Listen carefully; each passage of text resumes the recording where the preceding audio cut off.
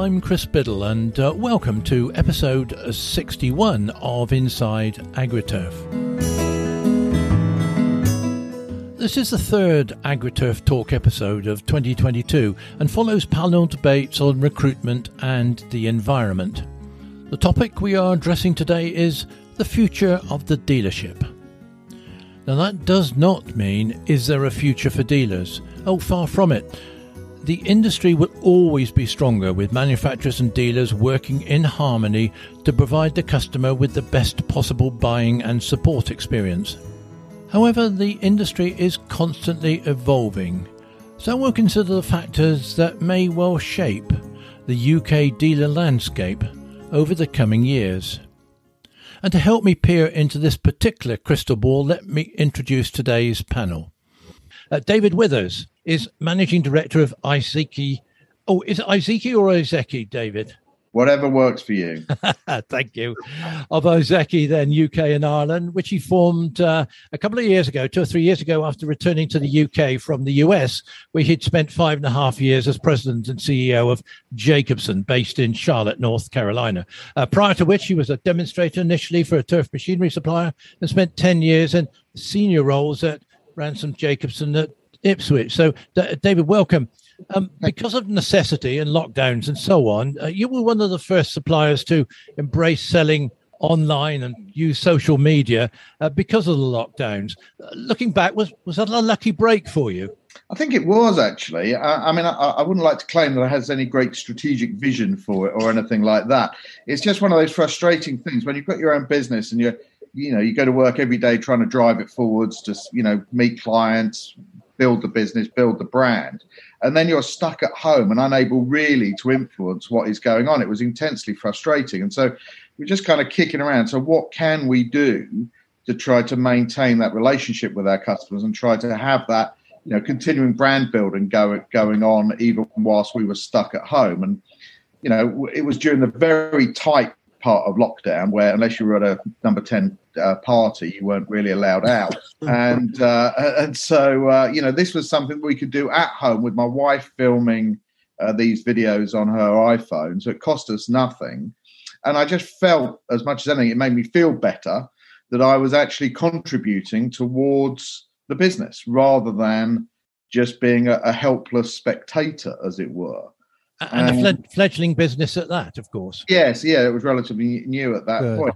One of the things we were able to do, unfortunately, where I live here, I got some land. And so I've always had the machines here for at least 2 or 3 weeks before doing the video so that I actually have used them, I'm comfortable with them, I'm very familiar with them. So that I really did know how they worked and what they did. And I think that helped. And I think that probably came across in the videos. Great. Our next guest is James Tuckwell. James is Managing Director of Tuckwell's, a multi-branch John Deere dealership representing the Deere brand in a swathe of eastern and now southeastern counties of England.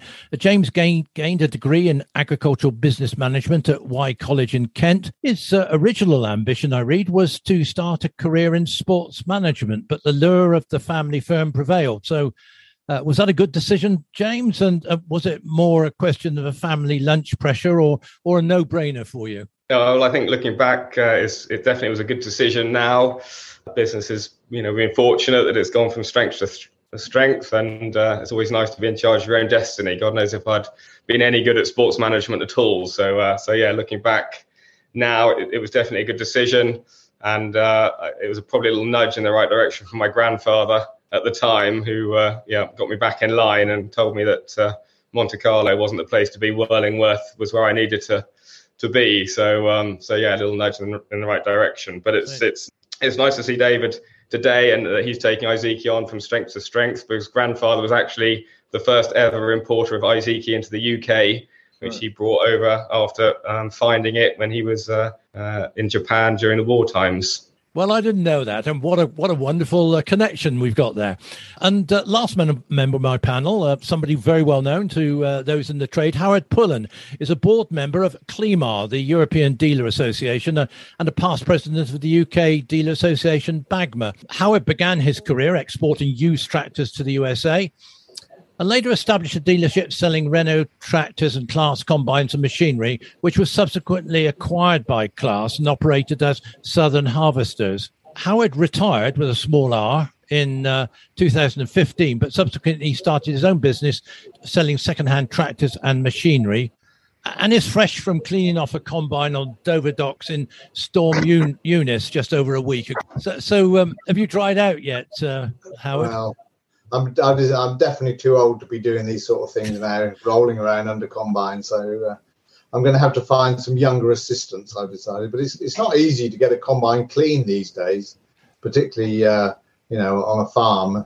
Only a nutter would go and try and clean it in the middle of a storm. But anyway, we think we've got it clean. Troubles with them being rejected by the APHA, so it's a real struggle. So welcome and thank you for joining me today. The future direction of travel for dealers is often determined by factors outside their direct control. We simply do not know what is round the corner, as has been vividly demonstrated over the past 2 years. And now, I'm recording this against the background of probably one of the most serious conflicts since 1945. The invasion of Ukraine has resulted in Russia being unilaterally isolated, both financially and commercially. For some years, farm machinery manufacturers have eyed up the huge opportunities that exist in Russia. Virtually all the major tractor manufacturers have embarked on joint ventures to bring advanced technology and greater efficiency to that vast market. It's still early days, but what impact could all this have on the industry as a whole, I wonder? James? Indeed, we've got quite a strong export market to Ukraine, and actually one of our customers that buys a lot of machinery is currently fighting out there as we speak. I've had some text messages off him just this week, and it's pretty grim and pretty brutal stuff out there from what I understand.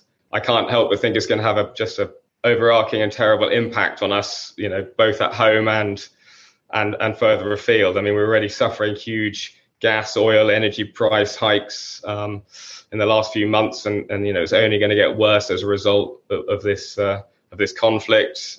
We know fertilizer prices are sky high and through the roof, and will we even be able to get fertilizer for our crops going forward over the next 6, 8, 12 months? Who knows? Food prices are bound to shoot up. We're already seeing a big spike in wheat prices. When will these sanctions end? How far will they go? Will they end up affecting food and machinery? And inevitably, if the world becomes a smaller place because Russia and whatever other parts of the world that they end up occupying or not are sanctioned away from the world, a smaller world is definitely going to be a smaller place and a smaller economy, isn't it? So I think it's incredibly scary times for all of us, to be honest with you. And just to remind listeners that you as a company do have your own farms, don't you? Indeed, yes. We've got a little arable unit, so we're sort of seeing both sides of the coin, really. Yeah. And Howard, do you have much machinery that goes in that direction, particularly to Ukraine and even Russia? No, I haven't ever sent anything to Russia, but the Ukraine has been a big market for the last several years, and I've sent 3 combines there this year, well, since September. I have another one that is due to go there, but everything's gone very quiet. I don't think that one's going to happen at all. So, yes, it's a very difficult situation, and I'm sure there's a lot of companies that are much bigger in the business than I am who will be hit quite hard, because it's been a really good market, and I have to say, good people to do business with. My experience in the Ukraine has been good. Well, their spirit has certainly shone through in the last few days, if everything's to be believed. David, any sort of connection with I understand Russia is actually in your patch. Do you send any product through to there? Very little, really. So it's never been, whilst we are sort of allowed to sell into that area with our product line, it's not been something we've focused on, as we've had a lot of other areas and opportunities for us to deal with. I think overall, though, it is going to have an impact on the economies around the world. There's no doubt that it's a shock to the system. All of the financial institutions in particular hate shock and change. And so I think it is going to have some impact. The devaluation of the ruble, obviously, what did it go down, 30-40% or whatever it was? That's going to make everything massively expensive there. And I think it's going to be the manufacturers who've actually got facilities in Russia particular where, it could be quite awkward and difficult for them. I think probably for everybody else, it's just going to be a smaller market that we're dealing with. We're not going to be sending goods there for a while. Right. Well, thank you for that. And let's hope that the news improves. But at this stage in it, it doesn't look very hopeful. Let's get back to the point in hand. Now, the UK is well served by a network of mainly family-owned dealerships, many stretching back several generations. But that may not always be the case. So is it an attractive proposition, I'm asking, to open a new dealership today? David, if I come to you first. Firstly, I understand in conversation with another Japanese tractor manufacturer that there isn't such a thing as a dealer network in Japan. Is that correct? Well, they have their own company-owned stores is much more common in Japan than using a dealer network. So yes, same for us actually. Iseki have their own company-owned stores throughout Japan, and that's how they sell, to the end user. But that is a historical thing. It's always been that way, and it's not necessarily how we would see it in other territories. So turning to the UK, how easy is it for you as a relative? I won't say you're a new entrant because Iseki's been around in the UK for a long, long time, but you've got a new generation company there. How easy is it to find new dealerships? What would be your ideal dealer? Is it an ag dealer? Is it a turf dealer? Is it a combination of both? Yes, I think what we've probably tried to do is to look more at a market than at geography. So we have some dealers where we've got two dealers in relatively close proximity, but one very focused maybe on the ATV estate, where they're selling ATVs, they're selling into the estates, those kind of areas, and they're not really touching turf, as it were. And then we might have a turf dealer just down the road. We might have an ag dealer. I mean, one of the things that my perception anyway, is that different dealers go through different doors. You're not always having the same dealer calling on the same customer. There are varieties. People have different specialities. So I think because of our little niche that we occupy, and we've the reason we don't bring in big tractors, because there are big Iseki tractors that we could bring in from Japan if we wanted to, but we don't want to because we coexist at the moment with the big ag boys. We can go into somebody who's got not John Deere, but who's got, Case, New Holland, Massey Ferguson, Class, whatever else it happens to be. And we coexist with them because we don't try and compete with them by bringing in big tractors. Likewise, we could bring in some petrol-powered ride-on lawnmowers, but we don't, because then we'd start to bump into your Steegers and your Mountfields and Westwoods and these other guys. And by narrowing our range, it gives us a very wide variety of dealers that can trade with us without irritating their other brands. So we're very happy to be the opposite of a long liner, if you like. We are specifically a short liner who fills a little niche and therefore can find dealers relatively easily because we coexist with so many other people. You've often talked about having a single brand, a single focus brand, and not a house of brands as being a distinct advantage. Yes, that's a really good, when you think about it from a manufacturer's point of view, there are some of the, the monsters out there who can be a single brand and can long line all the way through. Then there are others who would have taken more of a house of brands approach, if you like, rather than a branded house.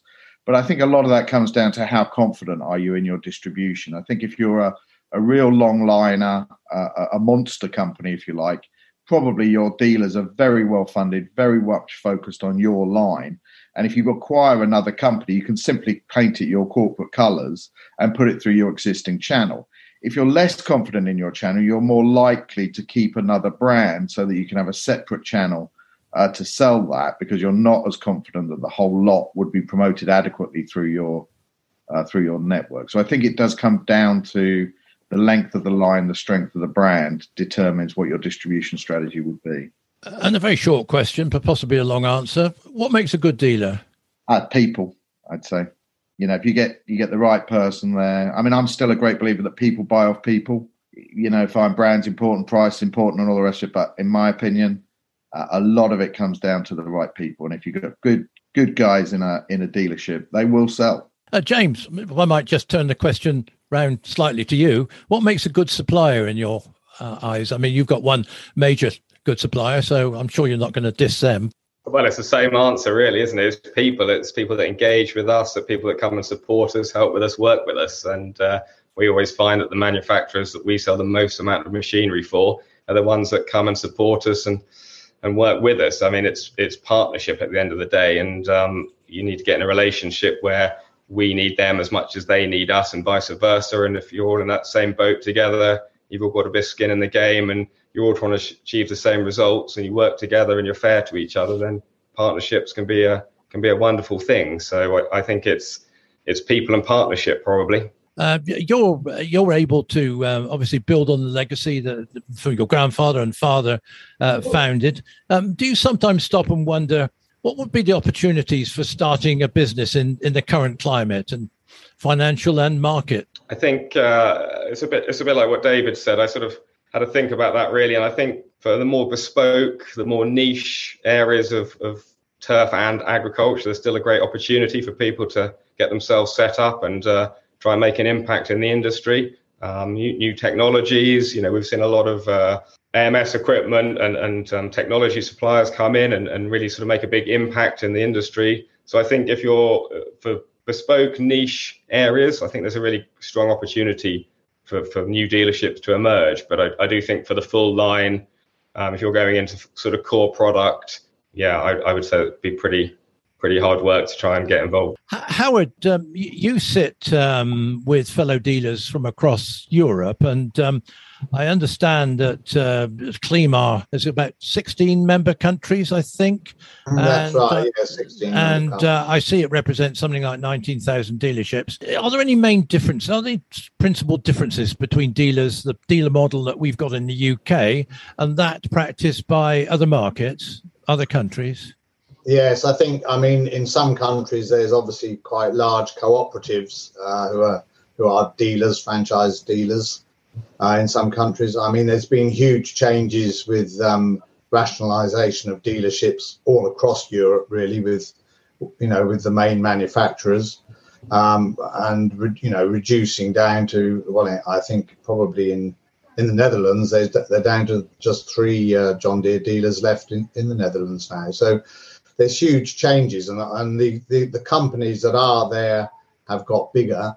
And the cooperatives that are in Germany, they're still there, but they've had to change along with the manufacturers' demands, really. It's been a changing business. Going back to is there scope for new dealers? I'm sure anyone enterprising will be able to start on their own, but it is all about people. I started on my own in 1978 as a Deutz dealer, actually.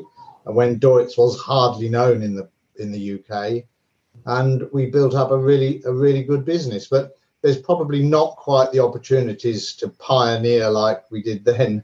David mentioned funding. Funding a dealership is obviously vital. Is this the principal challenge? And I often wonder why the agricultural machinery dealer sector doesn't seem to attract as many external investors as perhaps it should. I think there are funders out there available for a solid company that's got expansion plans. I think in terms of, if you're thinking about venture capitalists and people like that coming into the space and injecting capital, I'm not sure that it is the most attractive space for them to look at. And it may not be a space that they fully understand. So, there were a few out there, aren't there, where VC have come in. But, when you look at the overall returns that the dealerships put in, it's decent, but it's not what I would describe as exciting. If you took in the round, if you just took everybody, the total profitability of the entire dealer network, whatever flavour it happened to be, because there is a lot of capital cost. You've got a lot of metal lined up there. It's competitive. We've all been living with the fact that for the last 30 odd years, the factories, if they're all running flat out, can produce more product than the market demands. And that is a recipe for slightly tighter margins and a more aggressive sales approach. So I think that's probably been the main reason you haven't seen those guys flooding in. is I think overall the returns are comfortable for a family business, but are they exciting for an investor? Possibly not. James, you've obviously, your company has grown organically since the 1950s. You have obviously bought into the concept of the John Deere Dealer for Tomorrow concept, really, who set down parameters. Do you get the sense that there is not enough money or investment coming in from outside? I think there's quite a lot of money going into agri-tech technology to develop new robotics and various other systems, but it doesn't seem to filter down to the ground floor, if you like. I don't know. I think there's a fair amount of investment going on in infrastructure, in dealerships across the country at the moment, if I'm honest. I think there's a huge amount of money being spent by all dealers, and not just of all colours, in training and development of people. I think everyone recognises that people are the key to all of our businesses, and it doesn't matter how big you get. If you haven't got your family feel, if all your team members don't feel like people, if they're made to feel like a number, if you can't keep your relationships with the customers, if you can't keep your feet on the ground and be the people that you were when your dealerships were small family-run businesses, then I don't think in our industries you've got a lot of hope. It's all a relationship game. So I think the way I look at it, in terms of infrastructure, premises, training, development, wages, vehicles, whatever you name it, I think most of those dealerships of any make and manufacturer these days are investing quite heavily on the ground.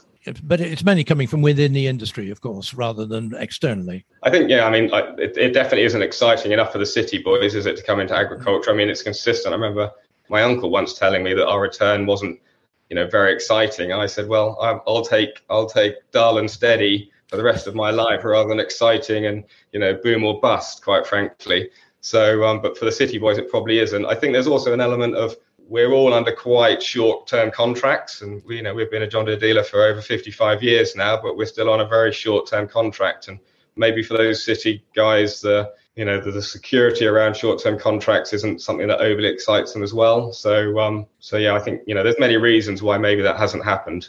I think that leads me back neatly to Howard, because I understand that one of your key areas that takes up quite a lot of discussion within Climar is dealer contracts. And one of the areas of concern is that this does put off potential banks or funders if they can't nail down a contract with a supplier tightly enough. Yes, I mean, it's sort of come under quite a lot of scrutiny. And the Germans particularly have been quite strong on this in terms of trying to get a better dealer contract and longer term contracts. And we have had a think tank and a working party on dealer contracts. It's very, very difficult to be in a position to say to a manufacturer, unless you've got a really strong dealer representation of a particular brand, to be able to force the issue of getting a decent dealer contract. I mean, we did a few years ago have a really good dealer contract with Valtra when they first started, or Valmet in those days, which was negotiated when Claas had a partnership with them. Whereby, if the franchise stopped for any reason, then they had to take back all the parts and everything in the contract. Well, I don't think there's many contracts out there today that would be like that. And that's one of the things that they've been trying to get, certainly in Germany anyway. And in the States, the dealer contracts actually have been much stronger than they have in some other, certainly in Europe, in places. Indeed. So how do you see the dealer landscape evolving over the coming years? Manufactured-owned dealerships, the onward march of the long-line dealers into almost soulless representation, perhaps service-only dealers without a tractor franchise. Could we see more dealer collaboration, such as that with Chandler's and Lister Wilder over the Massey Ferguson and Kubota franchises, and more recently, two West Country dealerships, Red Lynch and Compass Tractors, combining to set up a dedicated JCB branch? What do you think, David? Well, I think it is going to split, to be honest. I think you're going to have the the longliners, if you like, who are going to become more and more single brand. I'm not saying 100%, but I think, it's clearly the ambition of those big manufacturers to sort of leverage their position. If you think about it, if you've got to manage 10 dealers and you're going to put 100 million through those 10 dealers, it doesn't cost you any more. If you can put 200 million through those dealers, it's still going to cost you the same amount to manage them, if you like. Your sales and marketing spend doesn't change that much. So you can see the attraction that if you've got a very strong brand and a very strong dealer network, to keep broadening your range, either through acquisition or through organic development, is a very attractive thing to do. So I can imagine that you almost get a split where you've got the long line manufacturers who are going to be tied in more and more with these long line dealers, and then you're going to have the others who are going to be a little bit more niche. Maybe are not going to serve all markets. They're going to pick the markets that they do serve. And I think you're just going to see a split, if you like, between one or the other. You're either going to be a long liner, or you're going to be more of a niche player with perhaps multiple franchises. Do you see it like that, James? I mean, I won't say you are almost a long line because you have a lot of other franchises under your belt. But do you see a time when it's conceivable that you could be single brand? Not if our main brands don't supply products that fit all segments. Ultimately, I mean, we're not going to try and sell stuff that competes with our main partners. But where they don't have an offering, then we're definitely still looking at opportunities to fill those gaps. And I guess even for the larger dealers, we're still trying to be niche suppliers in certain areas and sectors where we can be. And it's about specialization, I think, to some extent. We're not asking people who are good at selling combines to start trying to sell golf equipment or construction equipment or other things. So it's about trying to be, for those longer ones, as niche and as specialist as they can within a big organization. But I mean, I think certainly in a lot of areas, the technology is going to be, the big player going forward and how it shapes the industry, and which manufacturers are going to win the race on the technology game. What's it going to look like in the future in terms of robotics and automation, and who's going to be able to keep up and supply that type of equipment and look after that type of equipment and optimize it. So I think digitalization and technology is going to have a huge bearing on what the future looks like over the next 10 years. And do you have any thoughts on, obviously in the States at the moment, they've got a little bit of a debate going on, indeed court cases about right to repair. And I think I've even heard it said by someone like John Deere, and I apologize if I'm paraphrasing, but you don't actually buy the tractor. You almost we loan it to you to be able to supply service over it for a fee. Is this going to come stronger and stronger? I guess it would depend a little bit on who wins the court case on right to repair to some extent. Yes. There's lots of elements, aren't there? People are looking for extended warranty, fixed costs. A lot more of the stuff we're selling now is on 5, 7, 8 year agreements all in, so that everyone knows where they stand and fixes their costs. I think there's also the argument of some health and safety aspects. So, if you're repairing, a pickup hitch calibration and you get it wrong and it falls on someone, are you covered? If you've done it outside of manufacturer specification, will they open up the door so that you can buy tech manuals, get access to all the computer systems free of charge and full access? Because at the moment it's pretty expensive and slightly limited access. So obviously if they open the doors, the courts decide that needs to be a more open playing field, then your service only dealers might well have a really strong place to play in the market. But we'll have to wait and see what the powers that be decide, I guess. And Howard, I think this is high on your agenda within CLIMA, not right to repair, but RMI, certainly, repair and maintenance information. Is there any unanimity on that from CLIMA? Well, I think there has been a lot of work done on that, and we've been lobbying for it. But I still think at the end of the day, there isn't really the volume in the agricultural machinery market for this to work, well, certainly here in the UK anyway, because I don't think that the average white man fan, if you like, or the guy is going to have the resources to tap into major manufacturers, and it's going to cost whatever happens. But I think in the rest of Europe, it's a different scenario. There are specialist repair places that don't have franchises. I mean, they will benefit from what is going to happen. I mean, it is going to happen the same as the car dealers have access to information, and it could change considerably over there. I don't see it happening here personally, but James, if I just come to you specifically, and then on to David, but if I just talk about expansion of dealerships and the way you grow organically and so on, what are the challenges? You are very strong on setting out quite clearly the culture that you would like to adopt within Tuckwells. How difficult is that to pass on to a company who you then take under your wing, and also has a different customer profile? Because I guess the customer profile of many customers in the southeast, where you have bought Burdens now, is different to that a lot of the customers in your home area, shall I call it, up in the eastern counties. Well, I think the customer base is obviously very different, and then we've got a vast array of different production systems now, from fruit and vineyards and large arable, golf, turf, councils, the whole portfolio really. But I think the basics of what they expect is still absolutely the same. Minimum downtime, people that care about their businesses, want to help them improve. I mean, ultimately, their success is our success. If they're not profitable, then they're not going to have any money to invest in the services that we can offer. So yeah, we've got to work with them and to try and help them be as profitable as possible. In terms of installing culture into multiple branches across multiple geographies, it's pretty hard work, obviously. I liken it to if I've got a management team of 15 and Clive Woodward gives me a lecture on how to galvanise a team, I'm like, well, you train on the same pitch and you meet in the same changing room every day, whereas mine are in 15 different changing rooms on 15 different pitches. So maybe you'd like to write a book on how to do that. But so yeah, it's hard.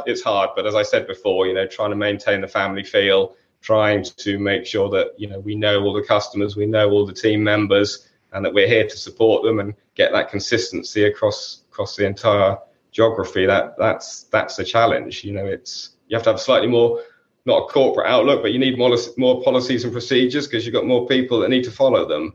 But if you lose the flexibility and you can't maintain that family environment in agriculture and turf, I think you're going to struggle to be really successful, to be honest.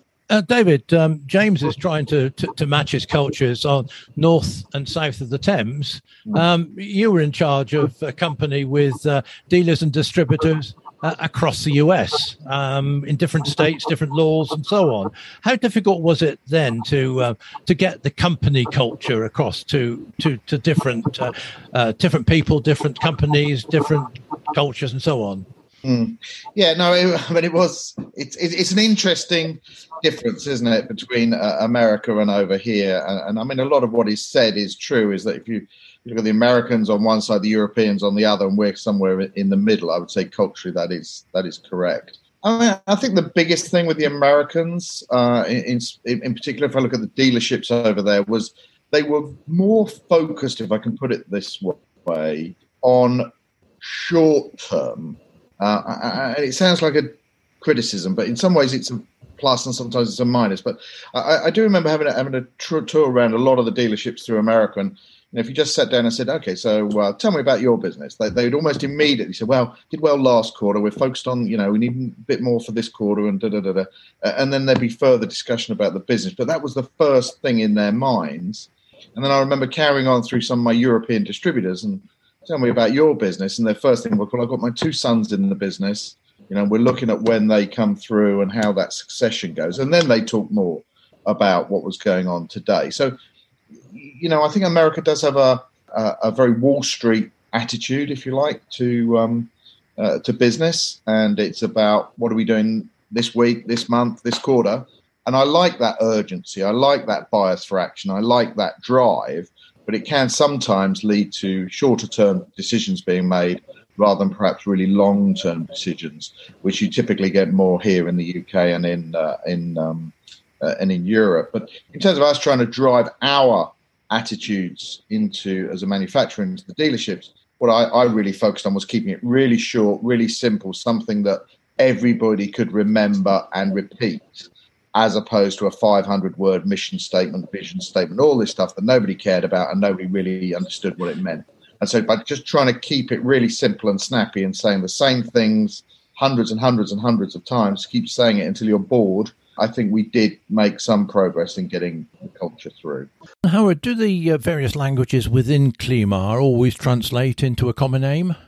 Well, Climar is a French name that nobody understands. So we are in the throes of still using the same words, but not in French. So it will be rebranded, if you like. There's quite a lot of changes going on within Climar. We're moving to having a permanent office in Brussels with someone in a lobbying position, so a permanent general secretary, and so that we can do more lobbying. I mean, we as the UK have been members of Climar right from the beginning when it started back in 1956, I think it was. So we've been in and out of Europe, and we're still sticking with being representative of Climar. There are other non-EU members that are in Switzerland, for example. So we are basically trying to represent our BAGMA as an organisation within Climar and we will still have things that we've got to adhere to if we want to deal with anyone in the EU, basically. It is generally accepted that we are entering a new era of farm technology, autonomous vehicles, robotics, alternative fuel sources. How is this going to impact on the type of staff dealers will require in the future? James? Absolutely. I think, like I said before, technology is going to be, one of the fundamentals in what the future of the dealership looks like going forward. But technology is only any good if it drives down costs. We've got to produce crops at a lower cost. We've got to reduce fixed costs and variable costs, and we've got a changing landscape in agriculture, and even in the turf environment, we're looking at a lot of variable rate applications now, and but these technologies have got to drive down costs, and we're looking now at not just with the John Deere technologies, but we're looking at robotics, so how we can do more scouting and bring more variable rate herbicide and fungicide applications into the sprayers. We're looking at drainage and how we can use mapping and topography mapping to do more effective drainage, and be able to produce better crops and get our land in better order for less money effectively. So, and we're employing all sorts of different people now. You can sort of learn agriculture faster than you can learn technology, which used to be the other way around. We used to say we need to employ people that have got either turf or agricultural experience, but I think it's probably flipping on its head a little bit. Our latest recruit actually came from a theatre. He was into lighting and electronics at the theatre, and his family, grandfather, I think, and maybe his uncle had a bit of farming in them, and he's come back and he's now one of our technology specialists in that area. So yeah, it's a different type of person that we're looking for. But I think it's absolutely fundamental and it's only going to increase. David, are you confident that we will be able to attract a new breed of agricultural engineer that James has just referred to? I think it is going to be a little bit of a challenge, actually. It's interesting, isn't it? We've got a lot of companies out there, and I'm thinking about the manufacturers at the moment, who've built empires on being excellent at building diesel engines and hydraulics and stuff like that. And you've almost got to, over the next 10 to 20 years, going to chuck all that away, all that human capital, but also actual capital, because you've just spent billions of pounds re-engineering everything in stage 5, and it's still on balance sheet as tooling and stuff like that. And suddenly you've got to try and cannibalize all that with this new technology as we move more into the electric technologies and so on. So I think it is interesting as you look at the future. I mean, one of the things that I think will be interesting to see how it plays out over the next 15, 20 years, I guess, is do we get a Tesla come in? So if you think about all the other automotive manufacturers, they didn't buy Tesla in its infancy, whereas a lot of what we're seeing at the moment is you are seeing little companies springing up who are manufacturing robotic and autonomous equipment, but often they're being bought up by a Toro or a John Deere or whoever else. They're acquiring these, and so that you're not getting a new company coming through that's built from day one on autonomous and electric, as we're having now in the automotive industry. So I think it will be very interesting to see whether you get a Tesla disruption coming in, who's prepared to take it all the way through, not just do the technology, but take it all the way through to full manufacturing and full distribution and compete with the giants of the industry as they are today, or whether those giants are going to buy up any of those kind of startups and prevent them coming through and disrupting in that way. So I think that's a very interesting question as we look towards the future. But I think it is going to take time for us all to accept that what we thought we know and what we thought we knew is now changing. But there's nothing new under the sun, really. I remember attending a ransoms presentation at which I think you, David, were involved. It's got to be at least 25, if not 30 years ago, depicting a robotic mower at work on a golf course coming out of its hutch, mowing a green well before daybreak, and then disappearing for the day, all illustrated by a creative video. So the pace of development in this and other fields has been remarkably slow. Still got the video, actually, Chris, I think. Yes, I do remember that one. Yes, I think it's happened slower than we all anticipated, I think. Howard, is the recruitment of new dealers staff a common problem throughout the CLIMA regions? Yes, I mean, it's one of the huge discussion topics that we have on, and it's the same problem in every country. I mean, we've done some position papers for CLIMA, and that was one of that the UK led on, because it's attracting new people into the industry. And it's for a long time we've had sort of a really a probably negative sort of impact for people who are leaving school as far as agricultural engineering is concerned. And it's it's a case of raising the game, and it has been done fairly successful in what's happened in the UK, but it's definitely a problem across probably every company and every country. So I really must thank you all for your input and thoughts today. And finally, it is generally recognised that this industry flies under the radar of wide public recognition, that we have an image problem. How would you best sell its attractions and sell it to outsiders? I think one of the key things is with this industry is, if you look at it, whilst a lot of people come into this industry by accident, they don't plan to come into it, they just end up in it almost by happenstance. But interestingly, once they're in, they stay. And I think there is a joy in this industry. You do go to some lovely places. You know, if you walk the turf at Wembley, at Twickenham, you've been to Augusta and walked the greens. You've been to Pebble Beach. You've been to St Andrews. You know, there are some beautiful places and iconic. And I think as well, from the agricultural side, that real understanding and closeness towards we're growing our own food, we're growing food for the nation, is something that I still think can be a joy for people to really be with. And you compare it with other industries, we are doing something worthwhile. Yeah. We're creating, the theatres of dreams in terms of your Twickenhams, your Wembleys, and we're also producing food to put on the plates of the nation. Howard, if I just come to you, you've been in the industry a few years. How satisfying do you find it? And can your satisfaction and enthusiasm for the industry brush off on others, particularly of the younger generation? Yes, I think it's always been difficult to sort of find a sexy name for an agricultural technician, really, isn't it? And I think what we've tried to do is to get the message across, and it's getting the message across to people who are still even thinking about their options before they even get to GCSEs. And it's been something that we've done. I was involved with tractors in schools years ago. Had various different things to encourage people to become interested. And I think now we're at a situation where the pay scales are pretty good in agricultural engineering, whereas at one time we lagged behind everything else. And I think the change because of technology has meant that the job is generally a lot cleaner. And I think that we've just got to keep pushing and keep getting the message across. And I think possibly it was more fun in the 80s when we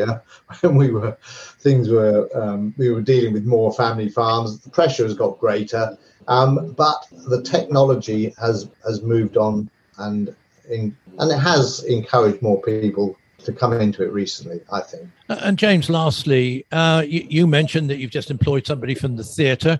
Is this a trend that you're finding, that you're starting to employ people who don't come from the regular source of employment that has been in the past? It's incredibly hard. So certainly don't be fooled that I've got a plethora of new people coming from all sorts of walks of life that want to suddenly get into turf and agriculture. And I do still think that if you've got a passion for turf, you're going to come in and be successful in turf. And if you've got a passion for farming, then that's a big plus point. But we've got to attract different people from all walks of life into the industry for sure. And we are seeing, a different breed of people coming in. But I think we've got to work hard on, the innovation cell. We are a very fast moving industry, and we are in the next 20 years going to move even faster. So it's a very innovative, fast moving industry now.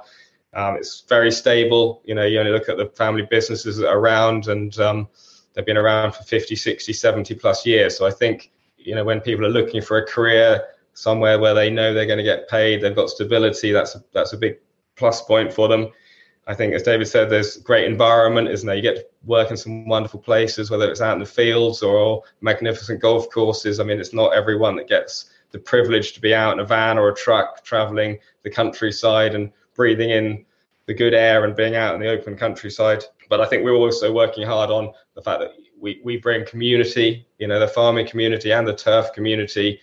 You build relationships, don't you? Build friendships, and you don't do that in every industry. But we're also trying to readdress this work-life balance. So traditionally, agriculture is known as an industry where you have to work, 100-hour weeks from July all the way through to the end of October. And, people just don't want to do that. Young people in this day and age don't want to do that. So we're working out how we can, work a bit cuter, a bit smarter, so that people can come into our industry and get a decent work-life balance as well, because pressure on families and people and societies, they don't want to do those sort of long hours that they used to. So again, many thanks to an excellent panel, and there's so much positivity there, mixed of course with realism. We are constantly seeking ways of describing our industry, and they were all there.